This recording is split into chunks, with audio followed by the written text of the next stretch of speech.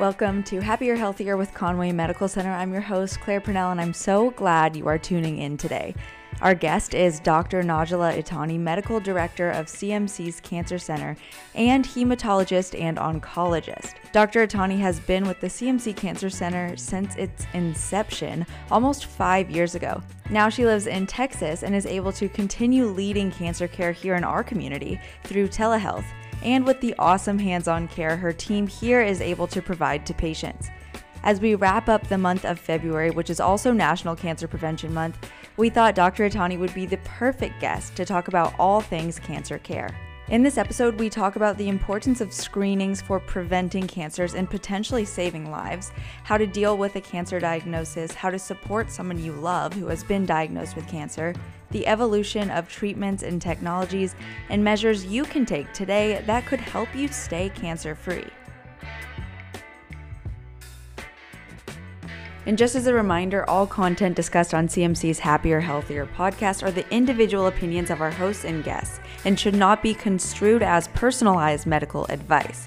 By listening to this podcast, you agree not to use this podcast to treat any medical condition for either yourself or others. Consult your own physician for any medical issues you may be having. This disclaimer applies to any guest or contributor to the podcast. With that, let's get into today's episode with the CMC Cancer Center's Medical Director, Oncologist, and Hematologist, Dr. Najla Itani. We've been really excited to have you on, and February is Cancer Prevention Month, so that's kind of going to be the big focus. But before we dive into everything, first of all, thank you so much for doing this. We'll start with our introduction question that we ask everyone. So what have you been doing recently to make you feel a little happier and healthier? Yeah, I think when you have kids, you constantly have to find things like that. So I have a 5-year-old, so we tend to do workouts together. Like we find videos and do just fun workouts together. And I think that just makes me really happy, obviously, because I get to see him also get into it. Because I do telehealth, I'm constantly at a desk. And so I bought like a little bike recently to put under the desk. And so between patients, I'm kind of like pedaling away just to keep my blood circulating, to keep me kind of moving, because I was always used to being up and about. And now in telehealth, it's very different. We're kind of, sitting most of the time. So, yeah. That is so cute that your kid works out with you. Do you use them as a weight? I've seen some of those videos. No, I don't really have the guts to do that, to be honest with you. I'm a little bit scared that I'll drop him, but no, he's just always next to me and he loves doing all these fancy moves with me. So yeah, it works. And let's talk about telehealth. How has that expanded your care? So when we first talked about doing oncology through telehealth, I'll be honest with you, I was terrified because from my standpoint, I'm very much an in-person type of physician. And so the only reason we agreed to ever do it was because I had like a nurse practitioner on site. And so I do have hands when I need them. And, having that type of person be there is so important. And so it's helped us expand really nicely because I feel like patients feel secure when they know that we're kind of a unit, we work together. And then most of my patients already kind of knew me as I transitioned to telehealth. So they were familiar with my way and my style, and they were already comfortable with me. But even the new patients, so far, at least what we've heard, things have been going, pretty well, and patients have been receptive to it. Why did you choose to start doing telehealth? Oh, well, that wasn't fully my decision, only because my husband got a really good job opportunity here in Austin. And so because of that, we had to kind of relocate. But I was so attached to CMC and my patient base, and I felt like we'd really made really good progress and kind of built something from nothing. And so I was like, I can't just up and leave. So we came up with a creative solution, and honestly, COVID allowed us to open that door, right? Before COVID, many people were like, what is telehealth? How is this supposed to work? But surprisingly, people were open to it. And even our, older patients were very open to it. And so it happened. That's awesome. So let's talk about you. So now you're in Austin, you were in South Carolina. So where are you originally from? So my story, my background story is a little bit complicated. I'm originally Lebanese, but I was born in Saudi Arabia in what I call a bubble. And so My parents were actually both physicians, and they were recruited there to work at a place called Aramco. So it was like this American compound within Saudi Arabia, and that's why I call it the bubble. So I grew up with people from all over the world, and I think I had a wonderful childhood, and I feel very blessed that I got that opportunity. But yeah, my parents were both physicians who constantly told me, please don't go into medicine, and I obviously didn't listen. And why'd they say that? They were just worried about the lifestyle. Like it can be very, cumbersome, and like it's many years of education. And I think the more they said no, the more I saw them. And I was like, okay, well, this is, something I want to do. I was inspired by them. It kind of worked the opposite way, like reverse psychology, I guess. What was it about medicine that really drew you in? It was always the patients. Honestly, I think I always felt like I wanted to do something with a vulnerable population of people. And, there are many different specialties that touch on that, not just medicine. But I felt like because I already had that, window open for me through my parents, it became easier. And it was just like a natural fit for me. I felt like that population was just one that spoke to me. And then my own personal family had gone through, various illnesses that I had to be witness to. And I think that helped to kind of solidify it for me. And what led you down the oncology and hematology path?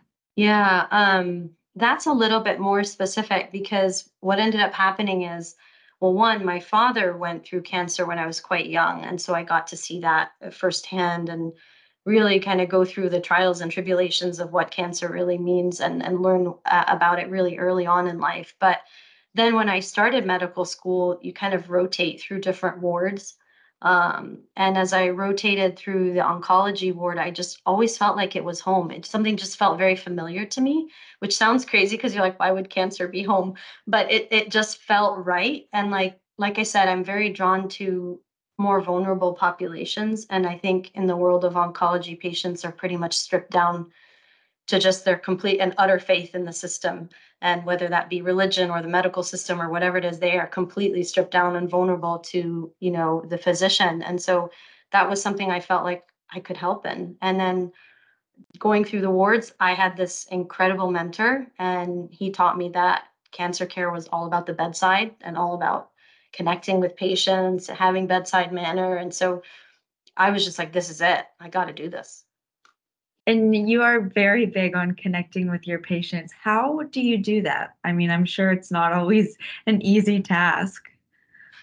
Yeah, no, it definitely isn't easy because everyone's different, right? So you kind of have to figure out what makes a patient um, kind of tick, right? And what are the things that are important to them.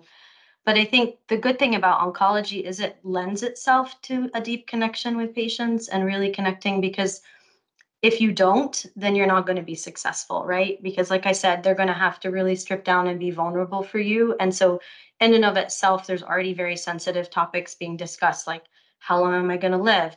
Is this something that's going to take my life? What about my children? So, there's already lots of different topics that come into it that lend themselves to like a deep connection. So, I don't think you can practice any other way. At least that's how I look at it is, unless you make that deep connection with that patient, you're not going to have that trust and that faith in the system that they're going to be okay. So yeah.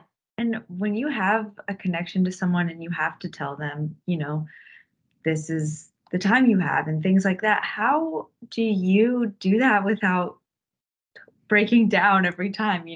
Yeah, it's never easy. Like I don't think anybody will ever tell you it's an easy thing. Um, but in reality, in those moments, we always have to remember that we're the advocate, right? And so that patient is looking for an honest, straightforward answer from us. And I think that's the part that's really difficult because in various parts of the world, cancer and oncology is practiced very differently from what I've seen because I've lived in multiple places. But the one thing I kind of love about how we practice here in the West is that things are very straightforward and that we don't want to ever kind of block things from the patient or hide things from the patient. So it's not easy, but I think with time you kind of get used to familiarizing yourself with patients and figuring out the way that works best for them. So some people are like, I just want it blunt, straightforward, like don't beat around the bushes, doc. And then other people are like, I just want the main points and like the positive ones only, and then you could tell me the negative ones later. And so you just kind of have to, cater to each patient and feel your way through it. But I think, having a lot of experience in it and doing it over and over again, it does become easier delivering the news, but actually delivering the news itself is still heavy. So how did you get to CMC from your bubble? From my bubble.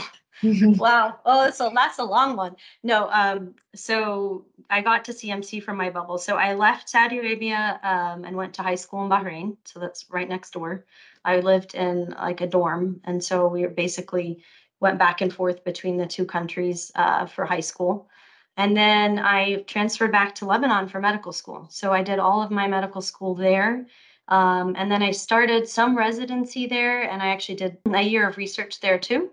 And then I moved to Kansas. So I knew I needed to do, yeah, I needed to do residency and some more training in the US. That was always the goal, because I knew that I wouldn't really be able to expand on my dreams unless I moved. And so it was more about, getting through the door. So Kansas is where I landed. I did my residency there, and then fellowship in Iowa.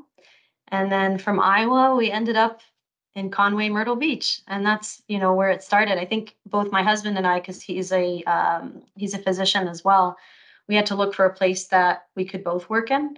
And honestly, the CMC job literally dropped in my lap. And it's always a funny story, because I tell people when I was recruited, I came and interviewed, and they showed me a storage room. They said, "This is going to be our cancer center," and I was like, okay, this is all a bunch of boxes. Like, it's really dark room. Like, okay, I got to see potential. But it was, again, the people, like the people that I interviewed with, they were so wonderful that I was like, okay, I have faith in the system. Let's do this. So yeah, it worked out well. That's crazy. Do you find that your expertise across hematology, oncology, and then you also have expertise in internal medicine, do you find that you bring kind of a combination of the three approaches to your patients? Definitely. That I think goes without saying, because it's funny, like when we're in school, we always think like, why am I learning algebra and all these random subjects that I'm never going to use? But this is one situation where internal medicine is always used, like literally day to day in hemonc. And I always tell our team, like, we're here to treat patients and not specifically diseases. And so when you treat a patient, there are all these other things and other comorbidities and other issues that you have to dive into to be able to treat their cancer. So it just comes naturally to have the internal medicine background.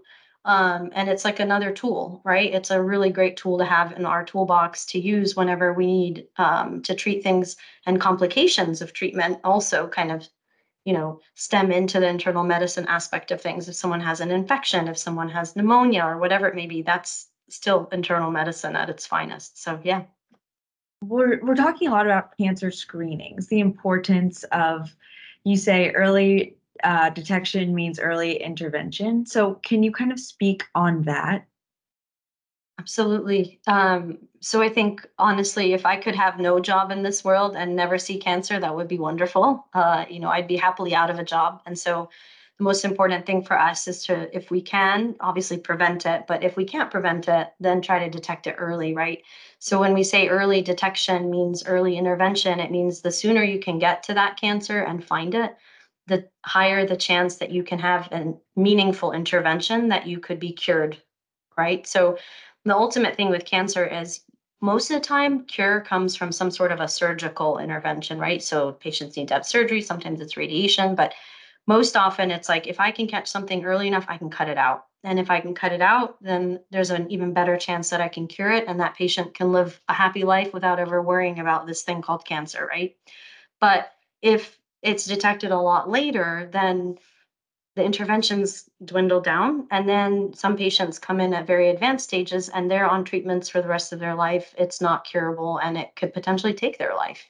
So I think that's a really, really big difference between encouraging people to get their screenings done and really making a difference in their life. And it can be life or death, honestly. What are some of the technologies utilized in our cancer center that offer detection? So we don't specifically screen for patients within our cancer center, but CMC as a whole has many different ways to screen for patients that might have cancer. And so obviously mammography is a really big one. And so we offer mammography through CMC. And then there's a mobile mammography unit, which is wonderful, gets to patients in areas that really would never have a mammogram otherwise. And then the big thing is we have a great gastroenterology and pulmonology team at CMC too. And so both of those teams do different types of procedures to catch cancers as well. So whether the gastroenterology team is doing colonoscopies and those sorts of things to detect colon cancer, and then our pulmonary team has a lot of advanced techniques that they use, let alone the low dose CAT scanner for lung cancer, right? So those are some of the things that CMC, I think, offers as a whole in general for cancer screening. We don't specifically do them in our cancer center, but if a patient comes to us and has had, like, let's say they've had breast cancer and now they're cured, and obviously the one thing we always worry about is we need to screen you for other cancers. We need to make sure that you're a survivor, a true survivor, right? So we'll typically start by running through a list of things that they qualify for in screenings, and then we'll coordinate those from our center, if that makes sense. Yeah, and what about treatments? What technologies do you all have for that? Yeah, so treatments is really everything, anything and everything you can think of. The one thing we obviously don't do through our cancer center is bone marrow transplant. And so those types of patients would be sent to an academic center. But we offer anything from traditional chemotherapy to immunotherapy, targeted therapies. We give patients IV fluids and nausea medications while they go through treatments. We used to give blood on site, but because now we're a separate unit outside of CMC, we actually coordinate that. But the nice thing about it is we coordinate it still as an outpatient, so patients don't have to go through the emergency room. So that is also another treatment that we offer through our service line. But those are the big things. I mean, anything that you can think about is technically possible in the community, but there are very specific types of chemo and very specific types of cancer diseases that you can't really do in the community. And so those are typically sent out to universities. For patients dealing with a cancer diagnosis, what advice do you have for them to cope mentally and emotionally? That's a great question because we always get asked this actually, and I think the most important thing and the number one thing we always tell patients is find your people. So it's like find your network, right? So all those favors that you needed to cash into somebody, cash them in. Lean on the people that are around you, whether it's your neighbors, your friends, your family. All those people really want to help. At least if they're the people that love and care for you, those are people who want to find a way to help. But oftentimes they feel so torn because they don't know how to help cancer patients. So if you're the one going there saying, hey, I need a ride here, or I need something like, someone to cook me a meal, those are the types of people who are going to step up and help you. So we always tell our patients, find your people, right? And then the other big one, I think, is finding an outlet. So a lot of our patients have different hobbies. Some of them like music, some of them are artists, and they all have different sorts of hobbies. And we feel like having an outlet or a way to kind of vent during those really heavy, dark times, especially as they go through treatments, is so important. You just need something that constantly brings you joy, whether that's your family or at an actual activity. We just really encourage people to find that thing, right? And then I think the last one is more like a realization for patients. So oftentimes we tell our patients, don't forget that you're not defined by your cancer. So cancer is not you, it is just a disease, and you are still you at your core. So those are the things that you need to separate, because the cancer is going to make you feel XYZ. It's going to make you feel these certain ways, but you're still you. And it's okay to feel these ways from the cancer, because many of our patients get angry, they get sad, they have moments where they want to give up. And we tell them that's very normal as part of their emotional coping through this process. They even have to grieve to some extent, because some patients have to grieve the person they were before the cancer and the person now that they are. And so what we tell them is, you have to give yourself permission to be that way, right? Give yourself grace. It's okay. It's okay to be tired. It's okay to be sad. It's okay to be angry. And it's okay to realize that you might not be as active as you were before. Like, we have so many patients who are hard workers that are always running, doing everything, exercising, and then they get hit with cancer, and for them, it's more of a realization of, okay, I'm tired. I can rest. I don't have to push through this. That's okay. I'm just going to take a break. So, yeah, I think those are the big things, finding your people, finding your outlet, and just shifting that mentality. And what are some ways we can help if someone we love or care about is diagnosed with cancer? Yeah, I mean, I think more than anything, being there is the most important thing, right? So some people are like, oh, what can we do? What can we say? Sometimes you literally have to do and say nothing. If you just go with that person to their appointments, if you sit with them through their infusions, which we do allow in the infusion center, we allow someone to come in with patients. If you're just there, I think that by itself is already putting you 20 steps ahead. It's more about realizing that your presence means so much more than anything else you could give that person. But obviously, there are little things you can do, prepare a meal, figure out what kind of nutritional supplements they would benefit from, help them out, drive them places, do their laundry, you know, just make them feel special. And I think, like I said, your presence is probably the most special thing you can give a patient and hearing them out. Are there any advancements in cancer research that you're excited about or maybe give you a little hope? I think there's a lot of hope in cancer. In reality, if you compare where we were, 25 years ago to now, it's a massive difference. We used to tell people with stage 4 lung cancer that they had 6 months to live, and that was it. Now, patients with stage 4 lung cancer are living 4 years, 5 years, sometimes multiple years. So there's so many advancements that have happened, and I think part of that is because the most exciting thing is, you know, realizing that we have customizable cancer care. So, back in the day, it was one size fits all. Okay, so you have this cancer, this is the only line of treatment you're going to have. That's it, nothing else. Now we're realizing that if we send off specific testing, we can find mutations that patients have, and then we can really customize the treatment just for them and their cancer and get an even more meaningful outcome. And so I think that's exciting. That's very exciting for me that we keep finding new targets, right?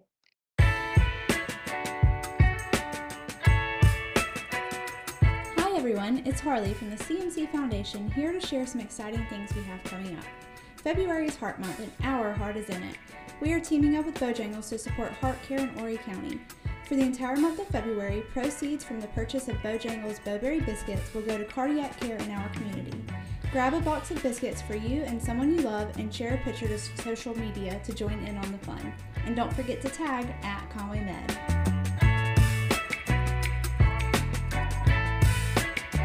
The other thing that I think is also exciting is we're now getting down to the microscopic level where we can detect cancer DNA in patients' blood. So if they've been cured of a cancer and we do this test, we can still see if there's any cancer DNA floating around and if there's a chance that it might come back. So I mean there's a lot happening in that field, and I think those are, the things that I look forward to because I definitely think there's a lot of hope for cancer care in the future. Yeah. And just like there's a tailored approach to care, there's a tailored approach to screening that you emphasize a lot in your practice. Can you kind of speak to that? Yeah, it's so again, one size fits all doesn't really apply in hemonc ever, right? So even in screenings, one size does not fit all. So when we talk about a tailored approach, it's more like figuring out what that patient's risk factors are, what's their family history, what are their personal preferences, what are their goals, and all those factors have to work together. And then you, as the physician, have to figure out, well, how does that play out into their screening preferences and the screening decisions, right?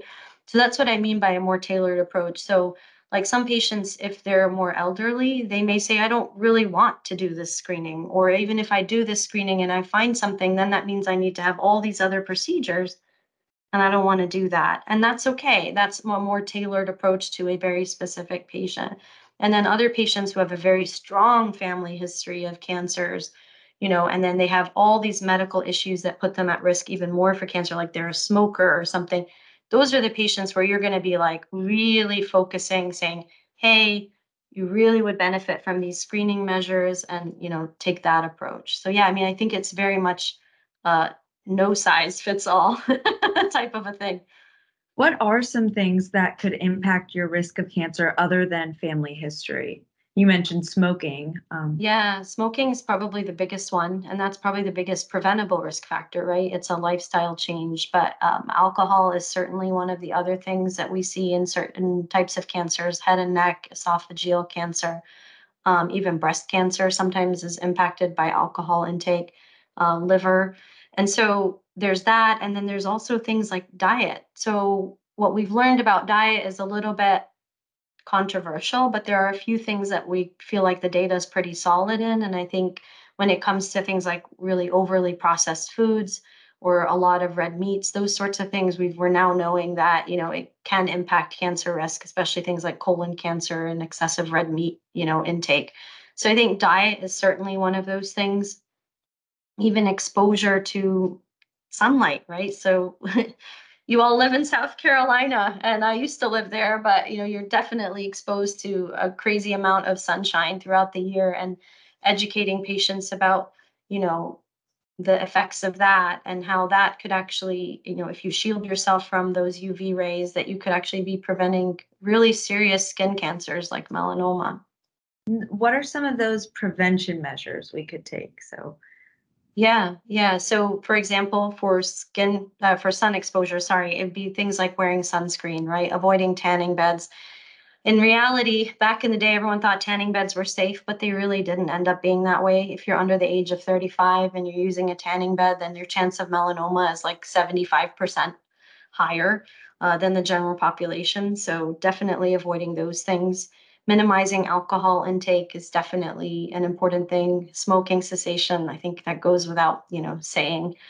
Physical activity, exercise. So a lot of patients don't realize that there is actually an impact from that. I think the strongest link that we found is mostly with like breast and colon cancer and being physically active. The specifics of how active and what kind of active, it's not so clear. But what they know is that patients that, struggle with lack of physical activity, with obesity, they are, of course, at higher risk of getting some of these cancers.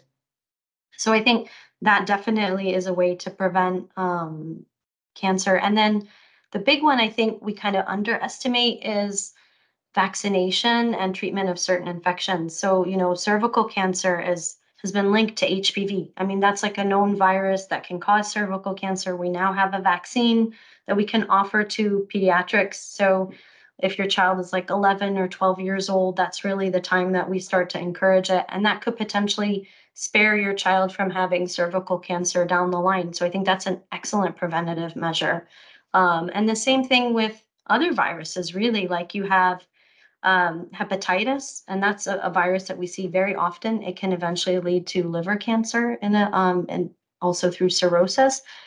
And that's something that can be easily treated. And the same thing with HIV. So patients that have HIV have been found to have lymphoma. And if you treat the HIV, then also the risk of that is kind of quieted.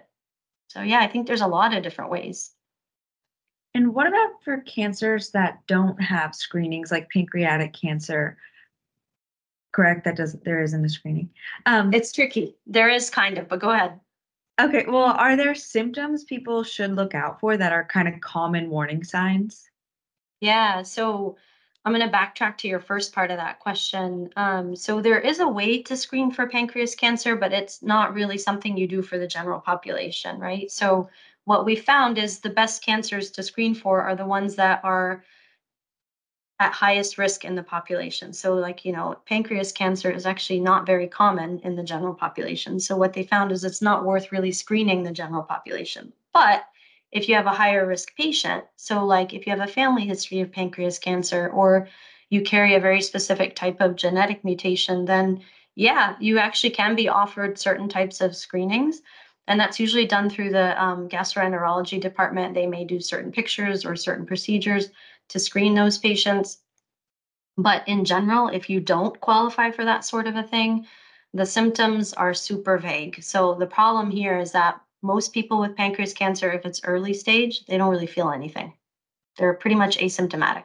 Sometimes if it gets more advanced, then they'll start to feel things like belly pain, upper belly pain, nausea. They might have weight loss without really knowing why. They're just dropping the pounds. And then there's something called jaundice, so like yellowing of the skin and the tissues. they can see that. They can see changes in the color of their bowel movements. So, I mean, I think there are different symptoms that patients can see. It's just, unfortunately, sometimes those symptoms mean things may be more advanced, but it's not always the case. And are there common symptoms for other cancers that people should look out for, or is the best way to get those screenings? I mean, I think by far the best way is to get screenings. When it comes to breast cancer, I think, there is some evidence that doing breast exams can help with that too. But the screenings are going to be like your best bet. But symptoms, again, super general, right? That's the problem with cancer is weight loss could be from a million and one things, but unintentional weight loss, I think, is always a red flag. That's what we tell our community primary care, and we get a lot of those referrals for unintentional weight loss. We're like, okay, yeah, we'll look for cancer. We start the screenings. Other things that can be pain. So a pain that doesn't seem to go away in a very odd location. That's, it's not like, oh, I sprained my back because I was playing a sport and that makes sense. It's more like, I don't know why I suddenly woke up one day and I have this pain that won't go away in my back. Those are the types of things that not necessarily mean cancer, but are enough for a patient to go and see a doctor and be like, hey, can you maybe do a picture or examine me and make sure this isn't something more concerning? Um, I think in general, too, if you have a family history, then those symptoms in your mind should be even more highlighted, right? So it's kind of like, well, I know my whole family had breast cancer, so I'm going to be really careful about examining my breasts and making sure that any lump I see or feel, I'm calling about it. So, yeah, I mean, I think the way I practice personally, I tell my patients, like, you can never tell me too much. So I'm always like, if you're worried about something, call me because I'll tell you if it's nothing, but let me help you decide that it's nothing. That's Yeah. a great doctor. It's way better than Googling. Yes, please don't Google. Please don't Google. Say my mom had breast cancer, or my grandma, Mhm. and I'm not 40 yet. Should Mhm. I start getting screened anyway? Can I start getting screened anyway? Yeah, so that's very specific. So it depends on the age of your mother. So like for example, if your mother had breast cancer at 42, then typically you're going to have family members that are first degree relatives start to screen 10 years younger than her diagnosis year. So it would be around 32. You typically don't start before age 30, but most of the time for breast cancer, it's okay. Start mammograms at around 40. But if you have a family history, then you can use that 10-year rule and potentially start sooner. And then also even if you weren't sure of the family history, but you carried a genetic mutation, that makes you at a higher risk of breast cancer, then yes, absolutely. There are guidelines and reasons for us to screen you earlier. And in some patients, we even do MRIs of the breast, not just mammograms, like in our higher risk patients. And so the family history should mostly impact the frequency you get these screenings, correct? It would sometimes impact frequency, but mostly also impact when you start the screenings. So when you initiate them, that's most of the time. But like, for example, colon cancer, if you have a family history, like in a first degree relative, and you get a colonoscopy, you're probably going to get another one in 5 years, even though in most situations they're like, okay, if it's all good, you got 10 years, you don't have to repeat this.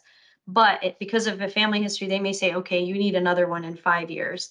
So that frequency does get impacted by family history, but I think family history plays the biggest role in when you actually start. And what advice would you give to someone putting off a screening, a colonoscopy, a mammogram because either the procedure is a daunting task or maybe they're just really afraid of finding out?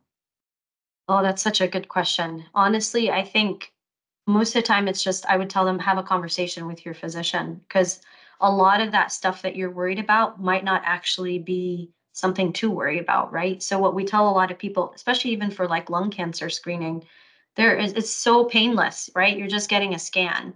I mean, I get mammograms are different, colonoscopies are different, but there are many ways to get around those fears and your physician can work with you really well. Like we have great ways to get around patients who have anxiety with these procedures. And then we can also talk to them about, okay, if we find this, this is what we got to do. We're going to be on top of it. We're going to be holding your hand. We're going to be right there with you. But I think the biggest thing is I would really encourage them to take ownership of it and do it. Like this is this is going to impact you in the long run. And it's very hard for people to see the impact in the moment, except after the fact, right? So it's like after they found my breast cancer, now I realize how important that mammogram was to actually get, right? But I think if you just open up, talk to your physicians, most of the time, I would say probably half that anxiety will probably be cut. That's awesome. And I'll ask one more question. What Yeah. is something about what you do in the cancer center or in general that you wish more people knew or understood? Wow, that's a great question. I think I wish people knew more about how much coordination goes into caring for one patient, only because there are so many specialties that we touch and so much coordination of care across surgery, radiation, primary care, nephrology, whatever it may be, that each patient, they require all that attention and all that care. And the other thing I think is so important that people don't realize is that we feel really strongly at the Cancer Center that the best way to advocate for patients is to make them feel heard. And that's something that oftentimes they don't get from potentially their community, and not necessarily their other physicians, but just their community in general. They don't feel heard. So when they're coming into the Cancer Center, that's like priority number one. It's we got to make them feel heard because that's the best way that we can advocate for them. But yeah, I mean, I think for the most part, um, it's not as easy as it looks, I guess is what I'm trying to say. And just a quick piggyback question. How important is teamwork for you all? It's everything. We don't function, honestly.